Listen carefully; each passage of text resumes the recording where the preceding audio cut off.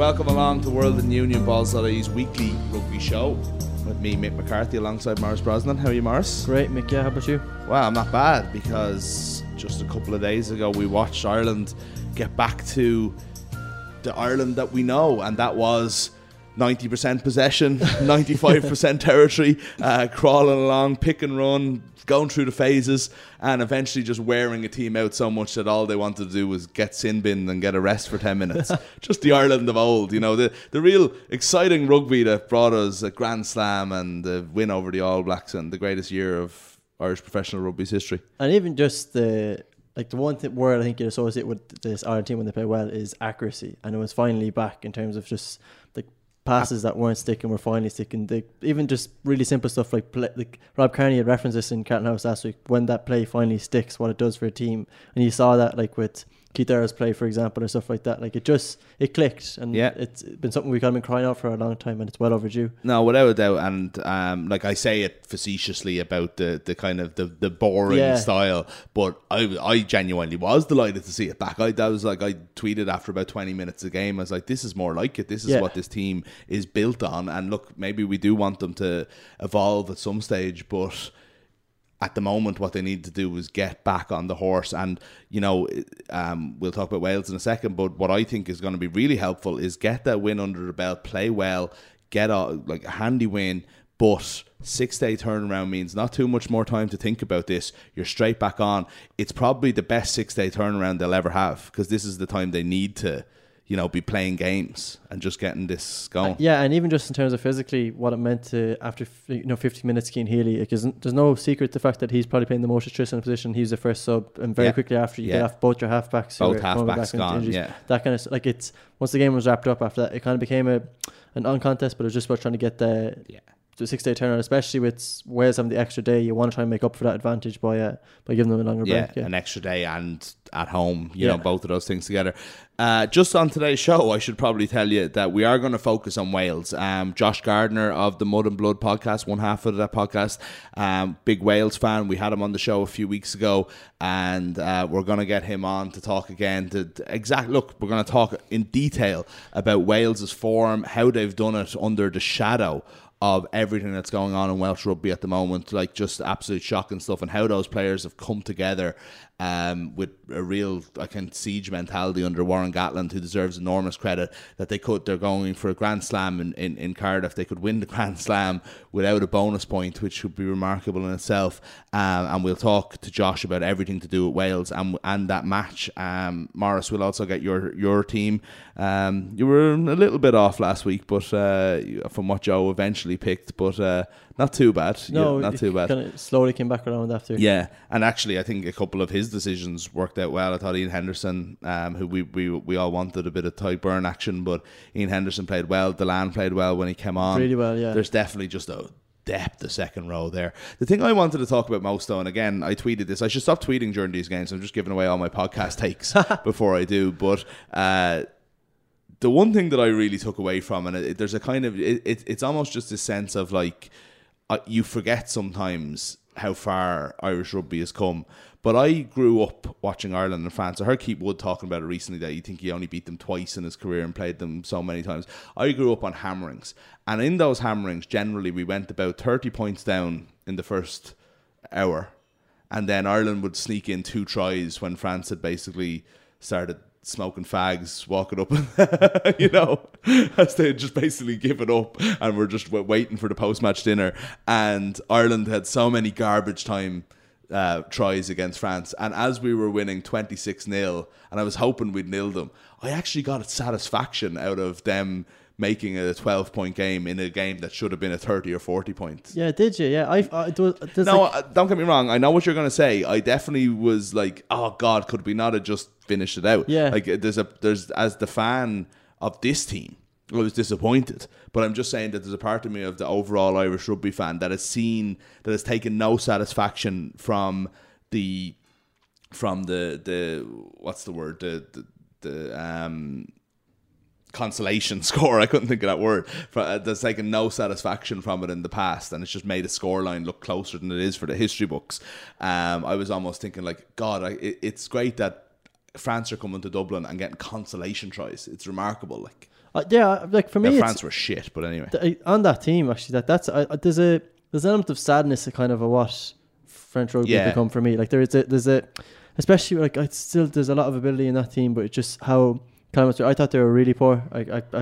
But I think for Ireland, it was more so about the performance, not even necessarily a result, just about a performance as a team, like focus on your own performance. And it was a theme throughout that game, that this was a kind of a team performance. Like the pack, particularly, kind of to a man, really turned up. Yeah. But then on the other hand, there's a minor caveat in the fact that how bad France were, and there's like really kind of elementary stuff that would just do your head in. Like there's a stage when I don't know if you remember this in the first half where Bastro turned over Ringrose, Ireland got the ball back, and then there was a pass out wide from Conor Murray to Jordan Larmour, and he just dived on the ground to try and catch it. It just was a poor pass, went to ground, it was a knock on. Yeah. But that was Ringrose, I think, yeah. Sorry, it was Ringrose, yeah. But off that chance, I think that was the best try chance Ireland had, because if you look at the French defence at that time, there's 3 players in the French defensive line against 5, and all 3 are running in different directions. So you've got Gael Ficao who's running laterally, Bastro who's running across. Sorry, it's not Bastro. It's Picamo who's running across his other inside defender. Like there's just no uniformity in it. It was an unbelievable chance if he just had numbers out wide. It didn't work out. Yeah. But that stuff is widespread in this French team. It's just there was a Jamie Hay, like, and this goes back to the idea, the trickle down cultures. We've spoken about this with Ian Costello on this podcast in the past about the idea of trying to influence a culture. It has to be something that you're obsessed with. And Jamie Hagan, who's playing in the D2 at the minute, did an interview in the Sunday Independent on Sunday, and he spoke about, like, at his club, where you get stages where the owners just drive in and sack all the coaches and tell the players they're going to take it for a week, and this kind of like total calamitous stuff. You've heard similar stories about the French rugby team where there's reports that Laporte has now arrived in and training the team. Like it's kind of a circus act. I think it's a massive waste of potential, given the fact of what they could be if there was as a uniformity. None of that should or will affect Ireland.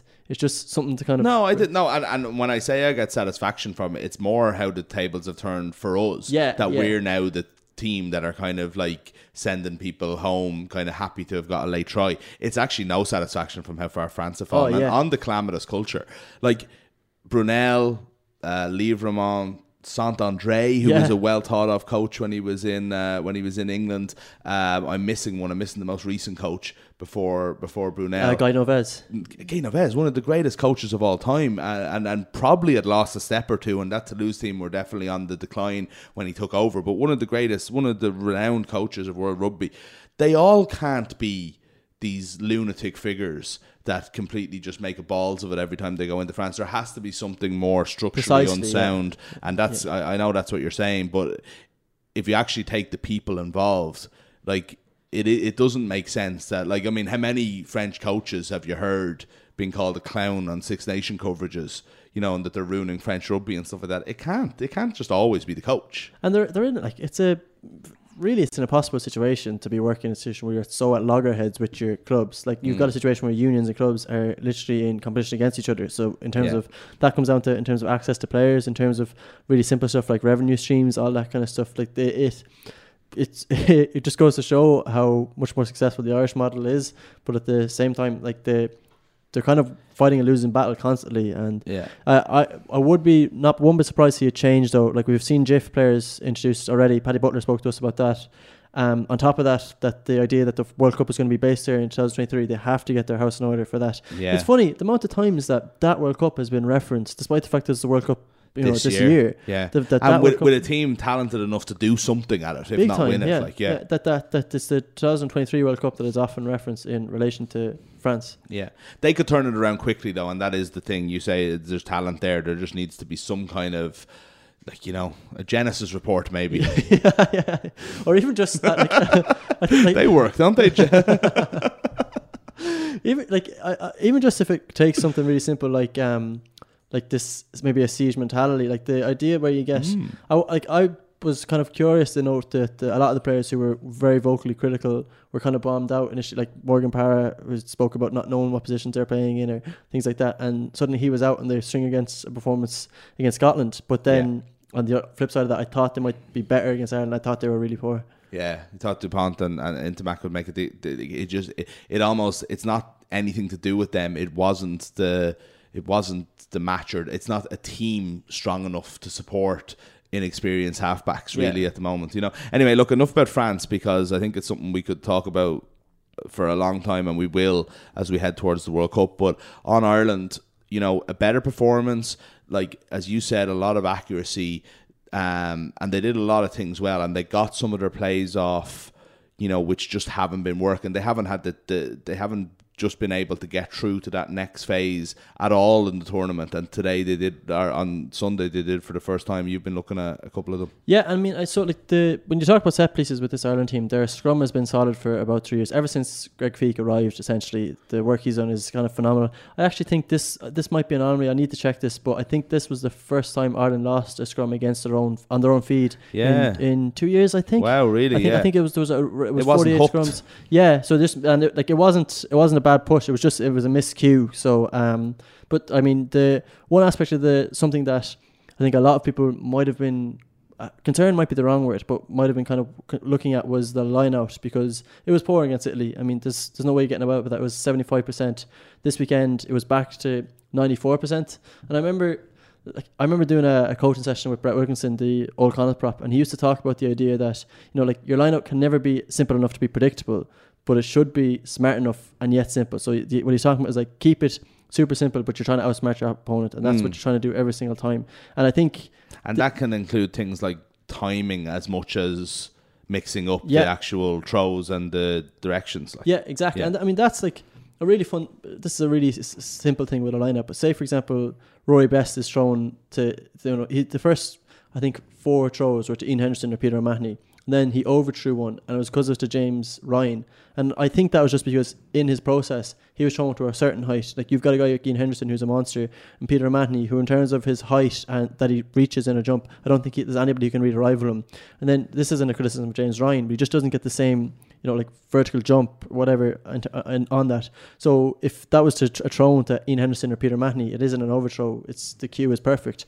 But within, like, there's certain things within the framework of Ireland's line-up play that I really like. So we spoke recently about the Crusaders, the try they scored against the Reds, where they just didn't put up a jumper. They just put a guy in it too. So it's, you know, your front jumper, and he catches the ball on the ground and they maul that over. So it's just, it's no wasted energy. And then if you look at, you know, to go back to the Irish example, there's been subtle manipulations within it that I think are really kind of clever. So there was the Scotland game where Conor Murray stood in at the front of the line-out and Josh van der Flier stood as a scrum half. I mean, it's a total legal thing to do. But by doing that, he occupied the front lifter. So Dell, at the time, was looking at Conor Murray. And because he was looking at Conor Murray, he missed his lift. So you get an uncontested jump against them. They take the ball. It's just so simple within that. And then you look at what Wales did, the very same thing. I wonder, did they look at this as well? Because they put George North at the front against Scotland again last weekend. Except this time they did throw it to George North. I think because Adam Dell or whoever else might have been disciplined, don't get caught by the guy at the front. Focus on your job. And this time George North goes in. George North catches and breaks through. Now, it didn't turn out quite as well because he got tackled by the Scottish hooker. But Ireland then bring Keith Earls in to the front. So this is, like, all this is, it's kind of really simple, but it's slight evolutions on that. So they tried it in the 13th minute with Keith Earls at the front and looping around, and it didn't work out.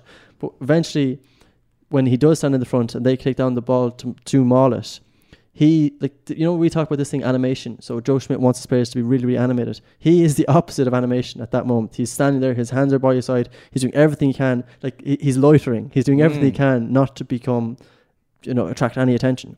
And then suddenly Cesar Sander breaks from the back of the maul, and Cesar Sander, one of the striking things on that is he doesn't run, you know, a vertical run. He runs laterally. So it's at times, like, you'd be critical of him if he was breaking off a run because he's running towards the pillar, but he's doing it deliberately because he's freeing a gap for Keith Earls to come back in. And that's really, really simple in itself. But when it works, it's perfect. It just works. It's a totally in sync move. It's this thing going back to Joe Schmidt's strike plays. Like, none of them are. I wouldn't be one bit surprised if people are watching Super Rugby and taking these plays from there and trying to implement them in the Six Nations. He's spoken before about the idea that he takes them from the Mitre 10 Cup. So none of these plays are, you know, the most grandest or complex things in the world. But the point isn't that they're, you know, massively intricate moves. The point is that they're successful, that they work, and they consistently are. It's like, I think this Irish team, in terms of rugby IQ or in terms of their intelligence, is at a level that we will never have seen previously. to the extent where, like, something really simple like Cian Healy, we spoke about this off air, Cian Healy recognising that if the ball is on the try line, he can't be offside, he can touch the ball down. Like, that is something that Conor Murray tried to do with Munster against Gloucester this season, in terms of recognising that he's got an opportunity there. They actually, if you watch that back again, he looks, the 2 rucks before that, he looks both times to see where that ball is. Like, he was hunting that. And actually, because I have to be honest and say I didn't know that Healy. But a lot of people didn't know the rule, and people told me on Twitter, and that's fine, because I was like, how is he not offside? Because I just kept checking was the ball out, but it was really within the ruck. There was 3-4 legs there between it. And I was like, I didn't know the rule. I'd never heard it before, and of course it makes perfect sense. And yeah, he did. He waited until it went back. But if you'll notice, I'm just trying to illustrate your point here about Ireland being this smart and alert. Like, everyone can be smart and everyone can know the rules, but it's, do you see them in the moment? Rugby team, right? Because Healy saw it and went for it. But if you look at the replay, the one from behind the goal, another player is jumping in as well. Conor Murray on the other side. Murray, and he's seen it too, and he went, right, I'm going for this too, you know. And it was like, there's at least 2 players aware of what's going on there. Obviously, Healy had the better angle to come in, and like, I mean, that's a try. If he had touched that down instead of knocked it on, that's a try we would have been talking about for years. And like, there was a moment where I think this Irish team, their discipline is incredible. I think they only gave away 1 penalty in the first half, and then the game slightly descended, and I think in the end they might have given away 7 in total. But there was a moment where Cian Healy, separate to this, Cian Healy tackled the scrum half. He thought the ball was out, and the referee actually called the ball out. And if Johnny Sexton was really, really out vocal, and he shouted at him, "You're not allowed to play the 9." And I think that was their idea, was that they were looking to block the kicker and convert that into a scoring opportunity. And also it's the idea that Irish discipline is self-enforced. Like, him vocally criticising his opinion. We spoke about body language a lot on this thing. That was enforcing like a team ethic. Like, this is a team rule. We don't concede that kind of penalty. That was what he was trying to do. It was the manifestation of that idea right at that moment. And that just comes back to like your rugby IQ, like understanding that is actually a thing. That you could see French players were nearly baffled by what Cian Healy was trying to do. Like, it didn't really register with them. And I think this Irish team, in terms of their in-game intelligence, like another person who if France were thinking on the same level as Ireland there, they wouldn't have let that ball touch the try line. Another player who embodies that is somebody like Gary Ringrose. Like, Gary Ringrose's in-game intelligence is phenomenal. I don't think there's a better player currently playing in the centre who's as good on both sides of the ball. Like, there's better attackers and there's better defenders, but nobody who's as like versatile as he is in terms of what he does on both sides. Like, his defensive ability, he's somebody. I never was aware of this until we spoke to the Wasps defence coach Ian Costello. But the benefit, like, he spoke to us about stop obsessing about Owen Farrell's missed tackles. And then if you look at it, a lot of time Gary Ringrose comes up, shoots up at a line and misses a tackle. But what he does in the case of Gael Ficao is forces him back infield, and he does it because they have numbers on the other side. So by forcing back infield, somebody else makes a tackle and they get set and numbers drift across then. But he's doing it deliberately. Like, making the tackle isn't the point. Not letting the ball get wider is the point. There's a deep, like, there's nuances that we can't even comprehend going on here. And Ireland seem to have them down right now. Yeah, and it was like, I mean, it's no surprise that Ireland's performance just became that little bit more consistent and accurate with Ringrose back in the team. And I mean, he was easily Ireland's best player against England in a poor performance. And CJ Stander as well, just coming back in, just links that pack together, doesn't he? Because just having that option of him, and it's not even always barreling down lads, but he just takes so many guys out of the game, and having him back at full strength, let's face it, he was literally a broken man for nearly the entire England game before he went off. So those 2 players had a lot to a rugby team when they come back in, and especially I think when it's like one's in the centre and one's at 8, you know, that's it's 2 such important positions in terms of having the ball, you know. Anyway, look, we can get more into it, and I think you're going to do up some of that analysis on site, and people can read it, because I definitely learned something there. I didn't. I have to say I was following along, going, I didn't really see this yesterday. Now I have to be honest, but we'll get your team, who you think should start against Wales in a few minutes, but I do want to talk more about Wales, and I'm delighted to say that rejoining the show right now is Josh Gardner, one half of the Mud and Blood podcast. Josh, thanks so much for talking to us. No worries, gents. Thanks for having me.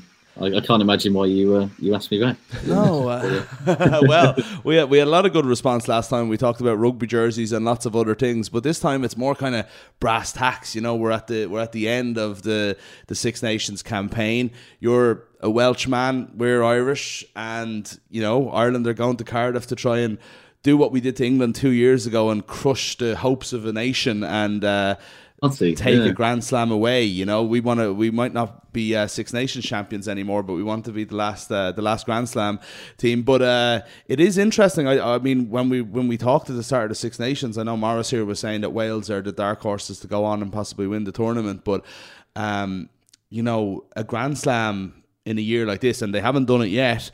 But like, it'd be an amazing way for Gatland to finish up as Wales coach in the Six Nations, and obviously what a fill up to bring him into the World Cup. Massively so. I mean, it is interesting. Like I at the start of the tournament, I sort of felt like there was a slight chance that we might have quite a good tournament. But as you say, I never expected a Grand Slam. I didn't think anyone would get a Grand Slam this year because it just felt too tight and too competitive. And obviously, that might not. Yeah, there's a very good chance that might still not happen. But it's an absolute testament to sort of the force of will of Warren Gatland and Sean Edwards, that after everything that's gone on in this tournament, the shambles that's gone on off field, you know, we've not played brilliantly for quite long stretches of this tournament, but we've still kind of managed to find a way to win. And that would kind of almost be a perfect Warren Gatland sign off, really, is that you haven't played brilliantly, you haven't done as well as you could do, but somehow you just managed to pull it out when it matters. Which is kind of one of the most remarkable things. I mean, they brought in a rule when they instigated bonus points in the Six Nations to give a super bonus point to the winners of the Grand Slam. We really didn't think it would, you know, definitely not as quickly come into fruition. But if Wales get a 4-point win against Ireland and England, as we expect, get 5 points against Scotland, they're going, you know, without that bonus, you know, England probably would have won on points difference. So.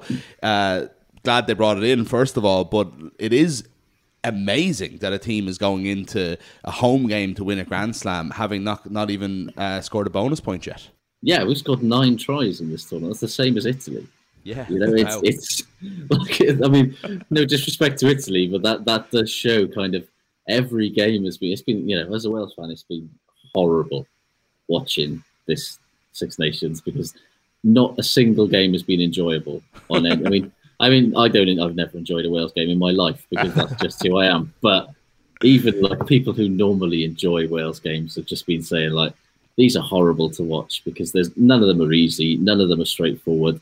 They've all just been kind of really horrible, sort of attritional, squeak the win out in the end sort of thing. And yeah, it's not been fun, but it's been effective.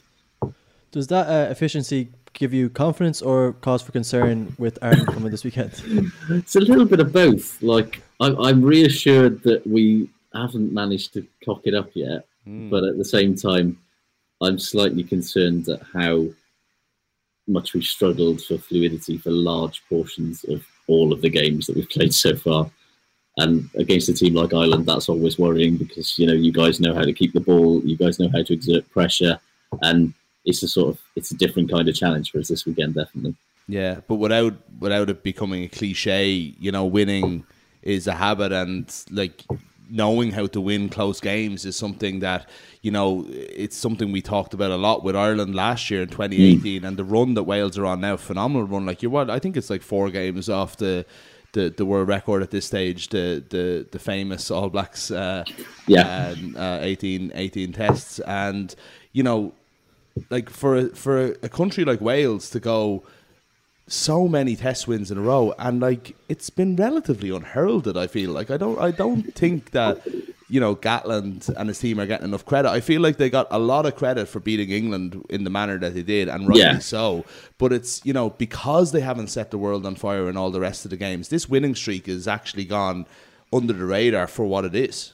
Yeah, it's the most workmanlike record winning streak that, you know, I can remember. We're not blowing teams away, with the exception of maybe sort of Argentina in the summer. We haven't been smashing anybody. We haven't been scoring loads of really, really good tries, although we have scored decent tries when we've scored them. But yeah, it feels like there's not been a lot of, and understandably, because we didn't really beat anybody that good until England. When you look at that streak, and it's like we're beating Argentina, we're beating the ghost of South Africa, we're beating a very limited Australia side. We'll be it's with a win's a win, but until the England game, there wasn't really a proper statement win, I don't think. Fair enough. To what extent, Josh, would you think that this achievement is more remarkable because of all the distractions that have hung over this Wales team? Like, I mean, whatever about what's going on in the club game, you've got Warren Gatland who's definitely leaving. There's been a lot of speculation about maybe Sean Edwards and Wasps. Like, this kind of stuff in Ireland, it's been perceived as maybe a distraction for players that, it's Joe Schmidt's farewell. And yet, in Wales, it seems to be chugging along just fine despite it. I wouldn't, that's the thing. I was amazed that we managed to, particularly when things really got backs to the wall on the weekend against Scotland. I was really excited. I thought this is where everything that's happened in the last fortnight is telling at last, because it just looked like we were a little bit rudderless. And you look at what Gatland said about players having to leave training to go to meetings with their regions, to go meet the WRU. They're constantly on their phones, like texting their agents or their wives because they're worried about how they're going to get the mortgage paid at the end. It's been a typically only happens in Wales level of stupid distractions over the last fortnight, but it's an absolute testament to Gatland and to Edwards that they managed to basically shut out the noise enough that they've managed to still pull together as a team, because that could, anything could have happened really with everything that's been going on. And I hope we have a quiet week this week. And they did have their backs against the wall at the end.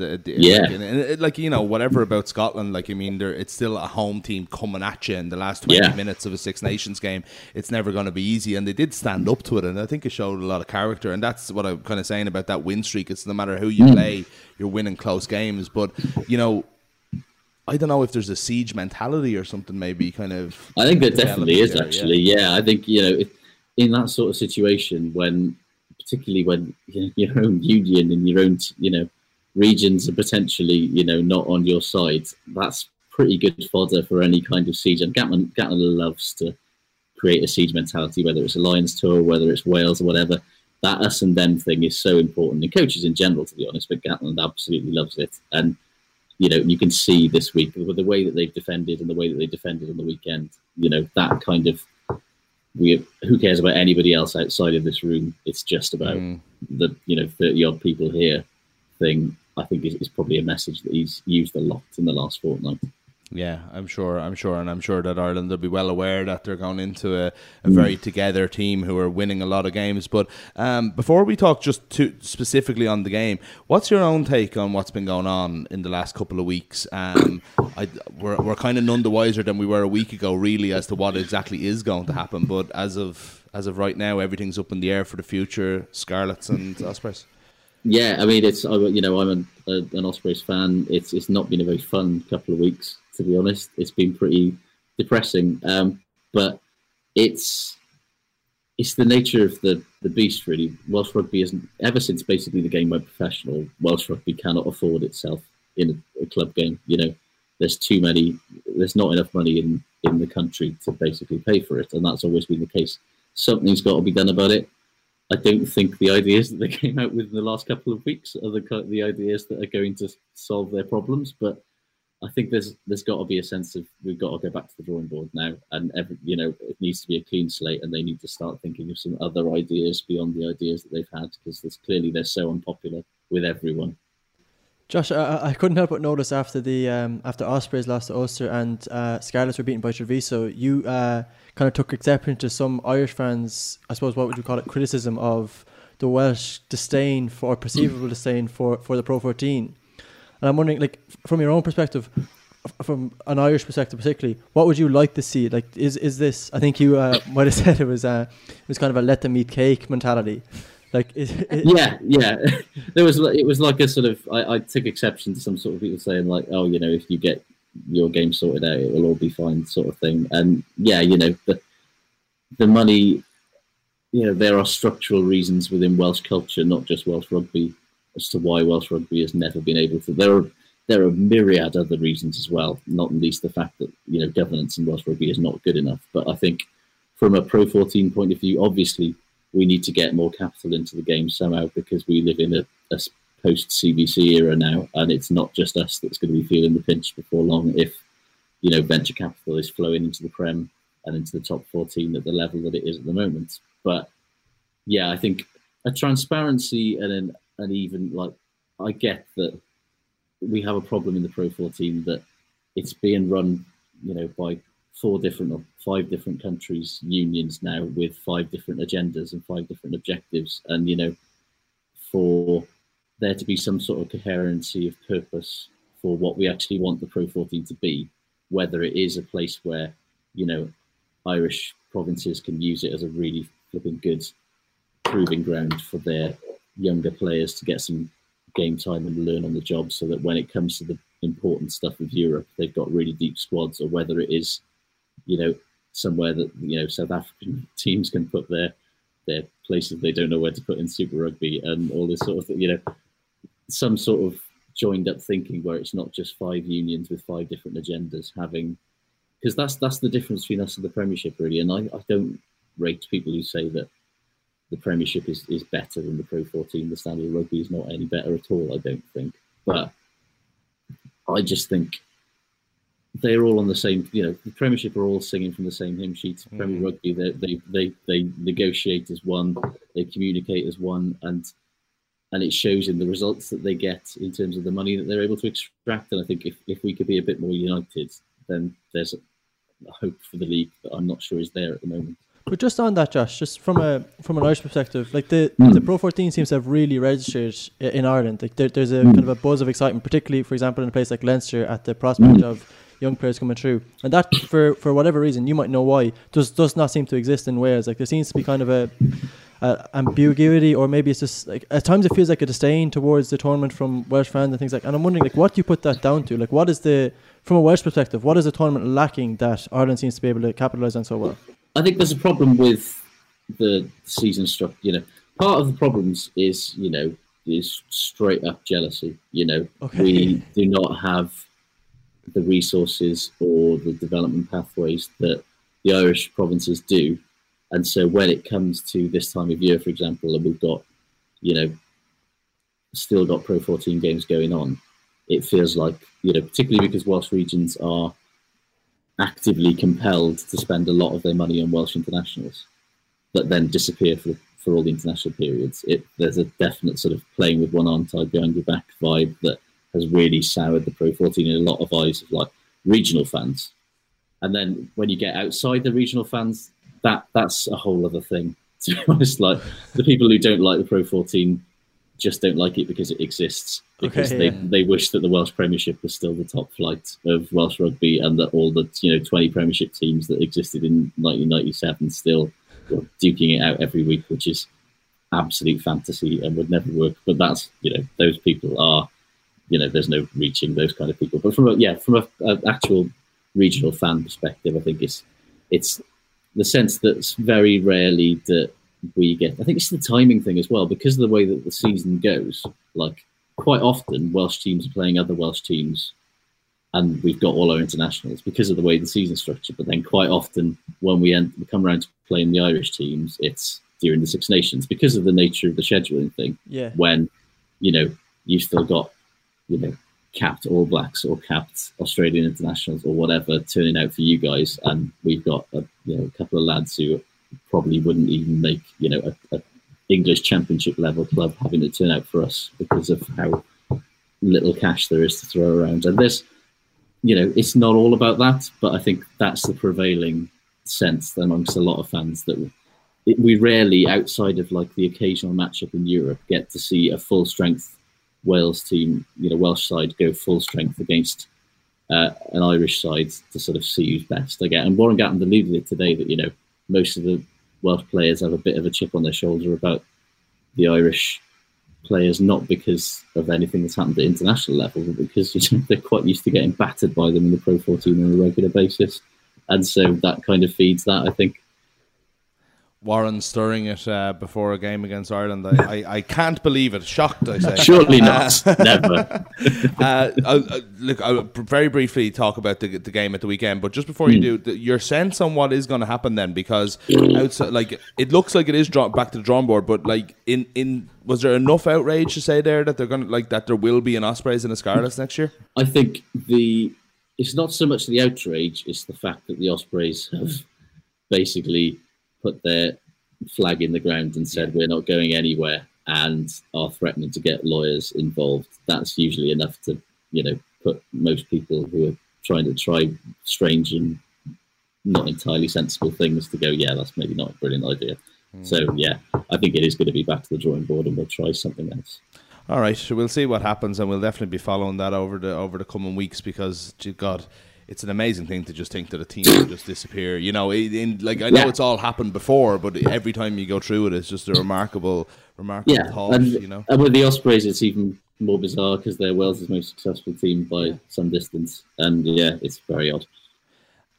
Okay, well, look, happier now, because Wales do. It's something that occurred to me during that whole conversation, is that Wales, I don't think that Ireland could, without the provincial structure, if so many players were playing abroad, and it's one of the things they're so protective of, if they could continue to produce at international level and continue to do it. But Wales just seem to, time and time again, and have all the players there. This is a huge rivalry over the last 10, 15 years. It's developed into, I remember hearing Shane Horgan talking about how for players this is now bigger than England. We talked earlier in the season about, for Wales, that the Ireland game is nearly bigger than England in some ways, especially for the players, if not for the fans. And for it to come down to this, Ireland getting back into some kind of form. I know it's probably not their 2018 form yet, but they have won 3 games in a row now. They played well, at least for 60 minutes on Sunday. How's your sense of how the game is going to go? I mean, it's going to be business as usual, isn't it? In terms of, these games are attritional and they are tight, and there's, particularly in Cardiff, and the game is usually decided on some sort of incredibly controversial moment. So, I mean, I don't Mike see Phillips around anymore anyway, thankfully.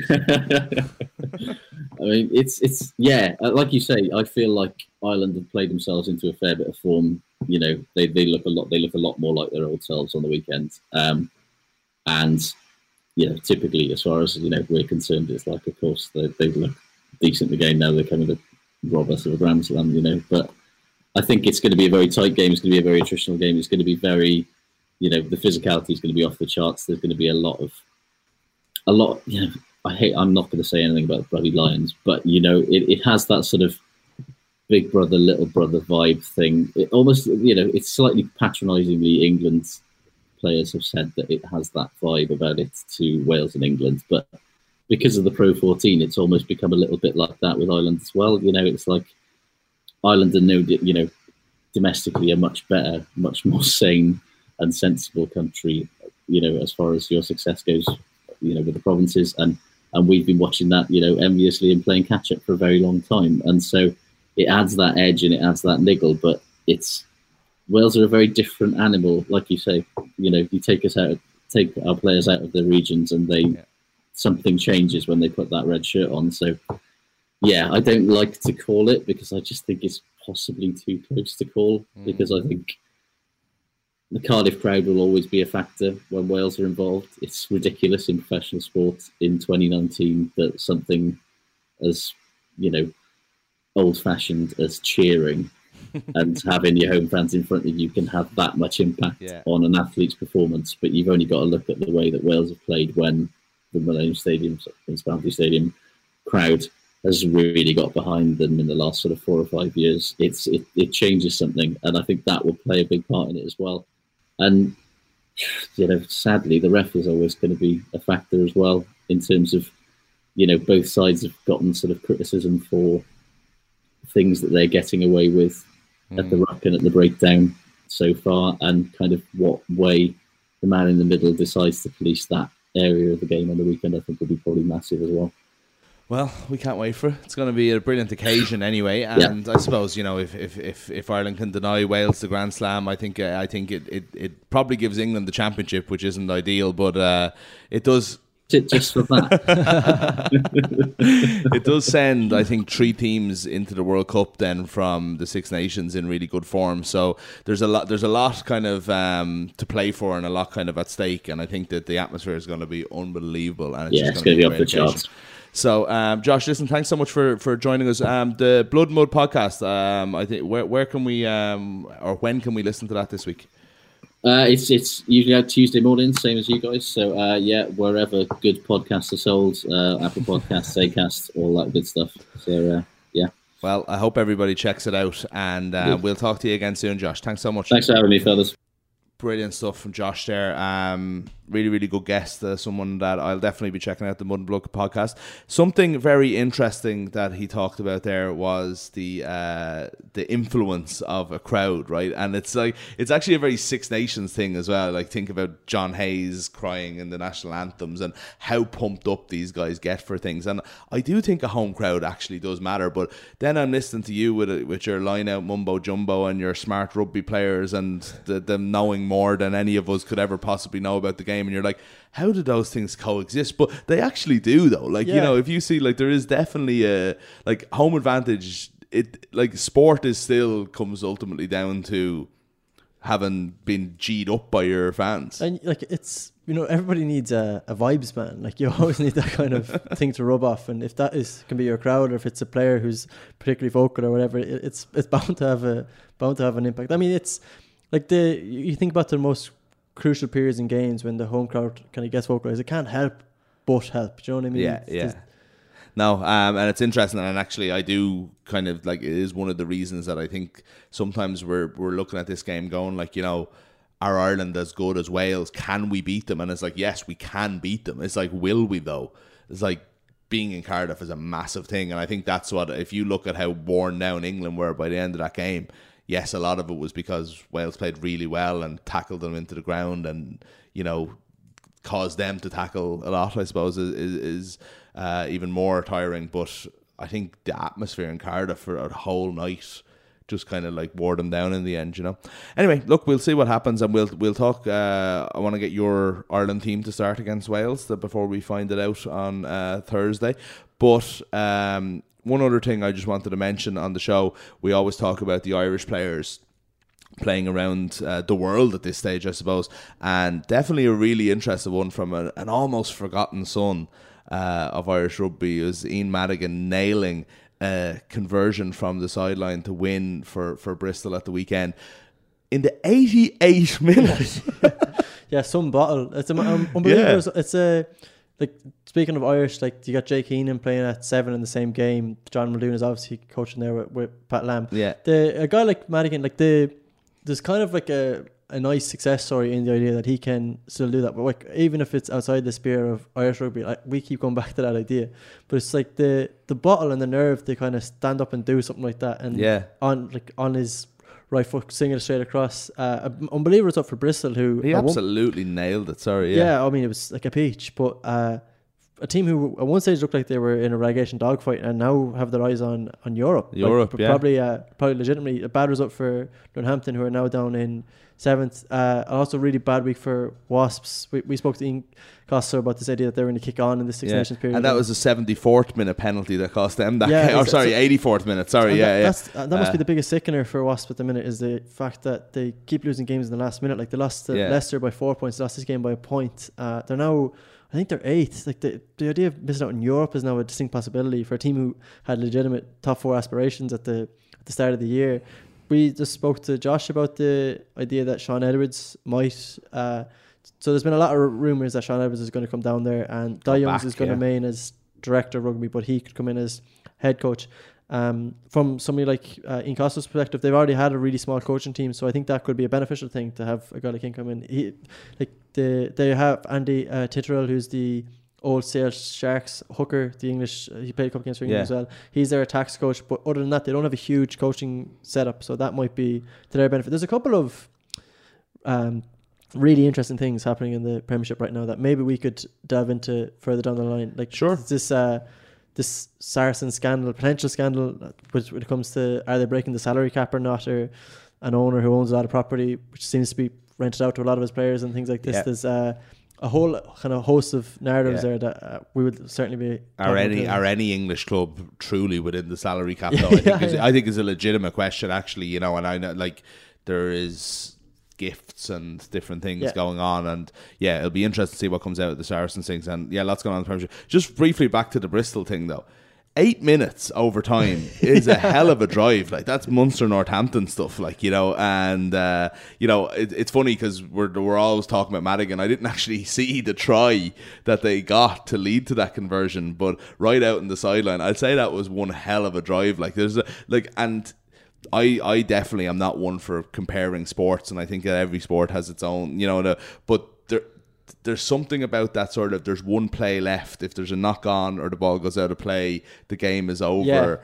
You know, there's something, it's Ireland and France last year in Paris. I don't know if there's much as exciting as that drive to win a game when you only have one chance, and if you don't get it, it's over. And it happens once every 20 times. I think it says a lot about a team's mentality as well. It's like a tangible evidence of a team actually kind of having that belief to stick with it. And like, it takes ridiculous accuracy to maintain that, in that so level much confidence, because you don't always go for the magic shot. You know that you can recycle and you can go for it. It's such belief. Like. And Madigan actually floated the pass for that try. He gave that as well. He did would you call it an assist? I mean, he floated that as well. Like, so he was kind of pivotal to all elements of that late comeback.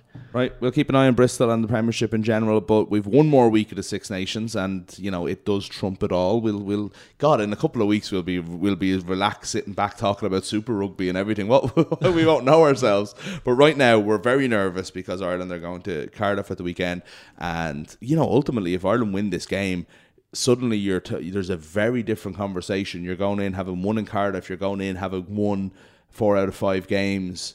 And things aren't looking so bad as we head to the World Cup. It's a massive, massive game. What's going to be the team?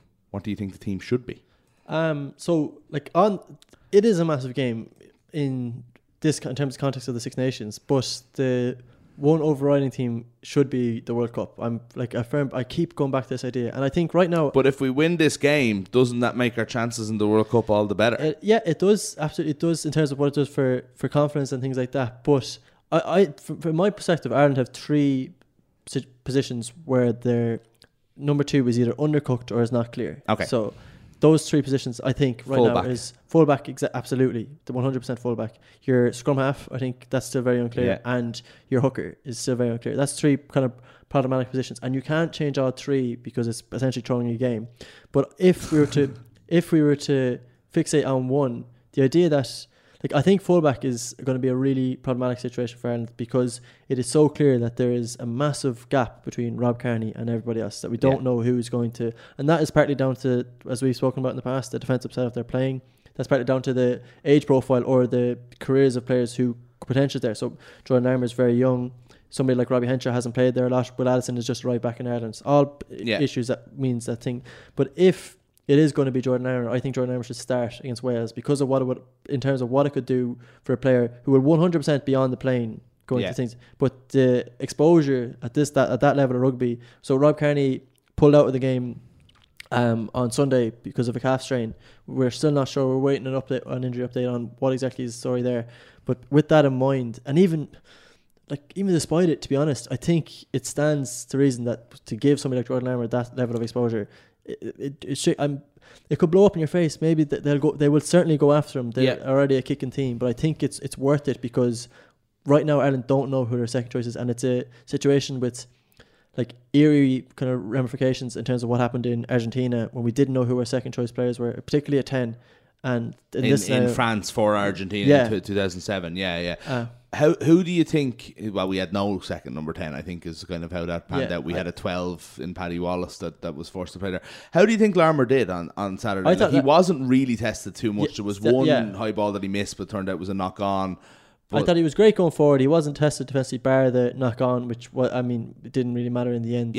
But he wasn't tested defensively. He will be if he was to start. To be honest, I'd be surprised if he starts. But I just think in terms of what it means, like in the grand scheme of things, Ireland aren't going to win this Nations, because I think England are going to win this weekend anyway. So in that scenario, I think it stands to reason that you try and develop. It could be a huge missing block in terms of building towards a World Cup. I thought Larmour did really well going forward. He was lively with the ball in hand. Yeah, I think if he is that going first to kick he had just kind of, was I brilliant. thought that it might actually launch it, but like he had that one brilliant break, and you know, whatever about defensively, what we know Larmour can do is something that we have to see for Ireland if he's going to justify, because he is this incredible attacking force. But he probably should have scored in that. Like, I mean, I was looking at the replay, and it was like he had the angle that he could have made it, and he kind of didn't back himself, and it was just a split second that he hesitated, and he half turned, and then he was never going to make it after that. And I actually think after Gary Ringrose, Jordan Larmour is the best player in Irish rugby in terms of when it doesn't go to plan, like if a strike play doesn't land or if a pass goes to ground, in terms of relying on his own innovation to manifest something. And that's something that you could be really, really beneficial for Ireland. The fact that you would bring someone like as versatile as he could be in terms of covering the back three to a World Cup is also paramount. I just think in the grand scheme of things he should play. Okay. I mean, to move on from that, I think you leave Stockdale, Gary Ringrose, Bundy Aki and Keith Ayres as they are.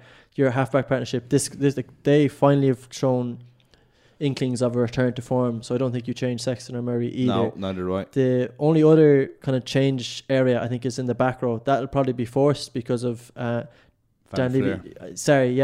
We also don't know if Dan Levy's going to be back. I think Ireland stumbled across a back row partnership last weekend that could prove really, really beneficial. There was, when CJ Stander first burst onto the scene, there was talk that he could play at 7 with Jamie Heaslip at the time.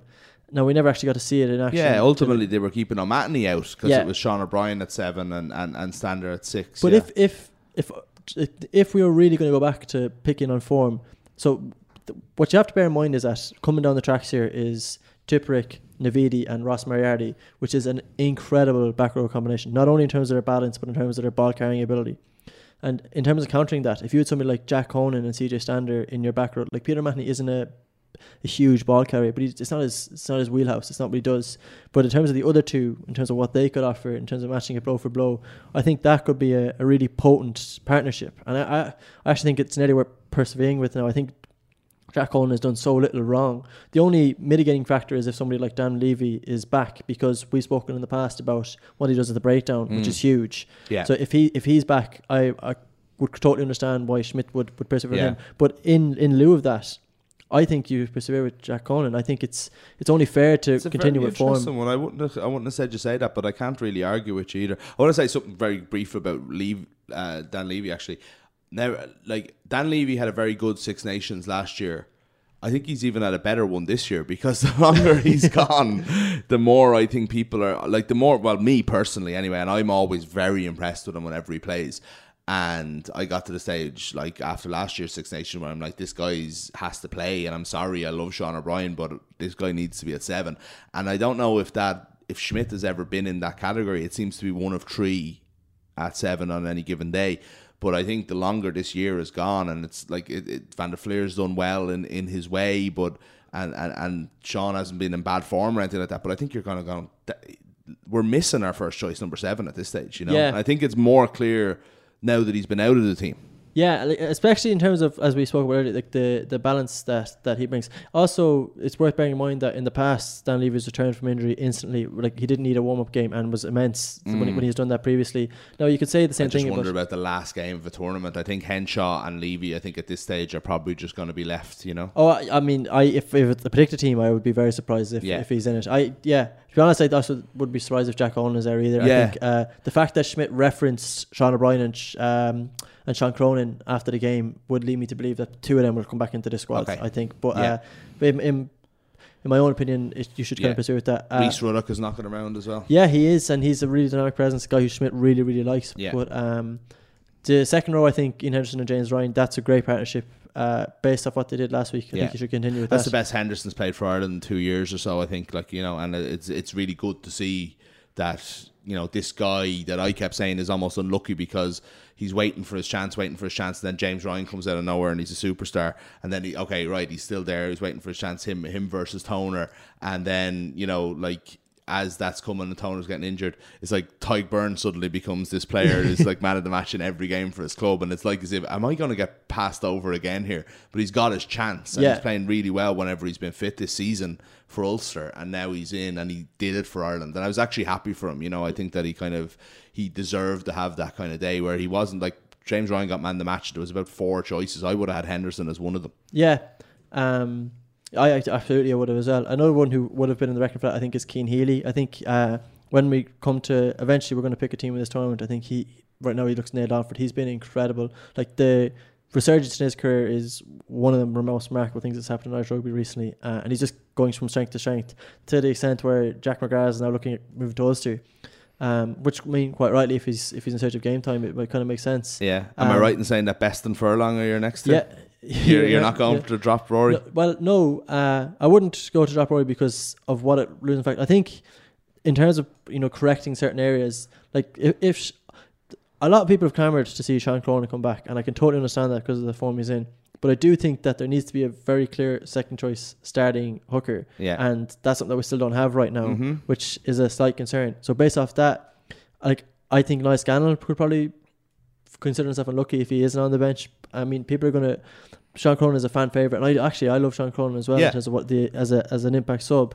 But thinking long term, I think there's an argument to be made that somebody like Niall Scannell should be on the bench. For the grand things. I also think that Porter will probably come back in as well, which is probably fair enough in terms of what you're looking for these kind of players. So you're looking for about 25 caps for these kind of mid-20 tier players who will play every game, whether it be off the bench or starting a game against Samoa or whatever when it comes to a World Cup. And the guys like Porter, who are in single digit caps right now, they will need kind of the exposure to this level of game plan and stuff like that. So with that in mind, I think he should come back in as well. That's what you're trying to look. You're trying to build that mid-tier depth that will hopefully sustain, because Ireland are I think Ireland's, in terms of their actual ruck percentages or their amount of rucks they're hitting, they're a lot higher than a lot of other teams. I think they were over 140 for a couple of games, which is a huge amount of rucks. And based off that idea, that's an attritional game plan. Phases.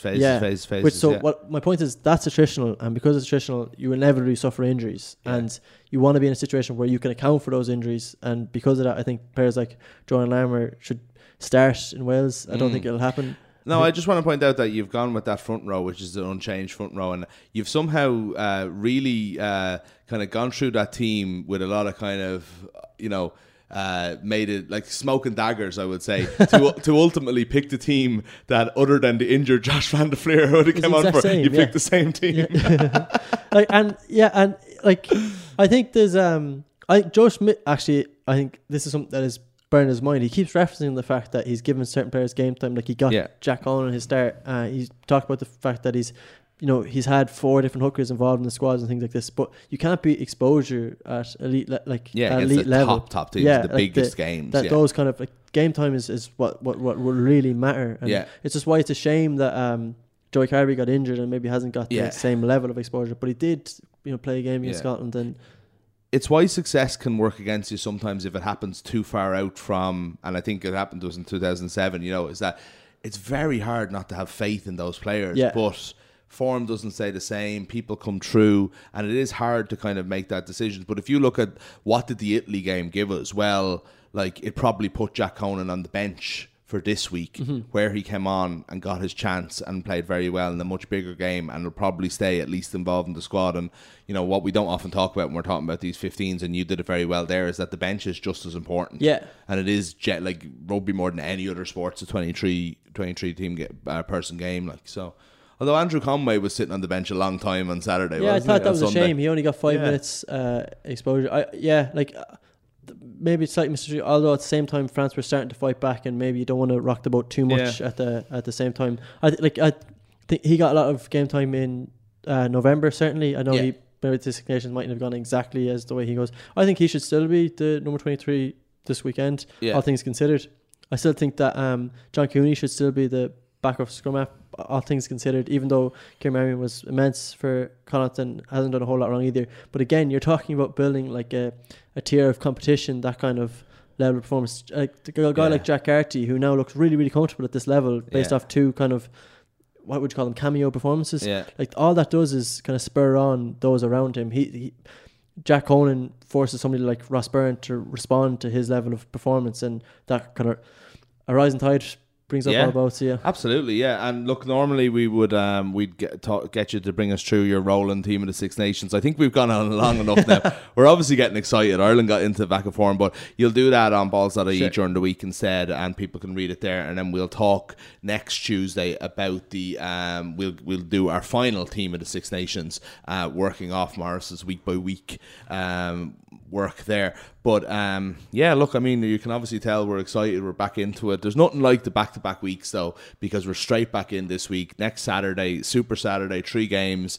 There's a lot of sport on this weekend in general, actually. But in terms of rugby, Ireland-France, or Wales-Ireland is the middle game there. So nice time. You know, we can go beat Wales, put our feet up, assume that England are going to beat Scotland, but then be absolutely delighted when Scotland come out and get 5 tries and Ireland are sitting around in an empty Millennium Stadium getting the getting the Six Nations trophy yet again. That's what's going to happen, isn't it? Spot on, yeah. Do you know what would be the worst thing, actually? If Wales and Ireland draw, then... No, Wales would just lose the Six Nations then in general, wouldn't they? Sorry, I was thinking that they could have to hang around and get the trophy in their empty stadium, which would be shit. Anyway, none of this is going to happen. England are probably either Wales are going to win the Grand Slam or England are going to win the championship in Twickenham. But Ireland could go out on a high and actually go into the World Cup with some momentum. Either way, we can't wait, and we'll talk to you about how it all went down next Tuesday. Take it easy.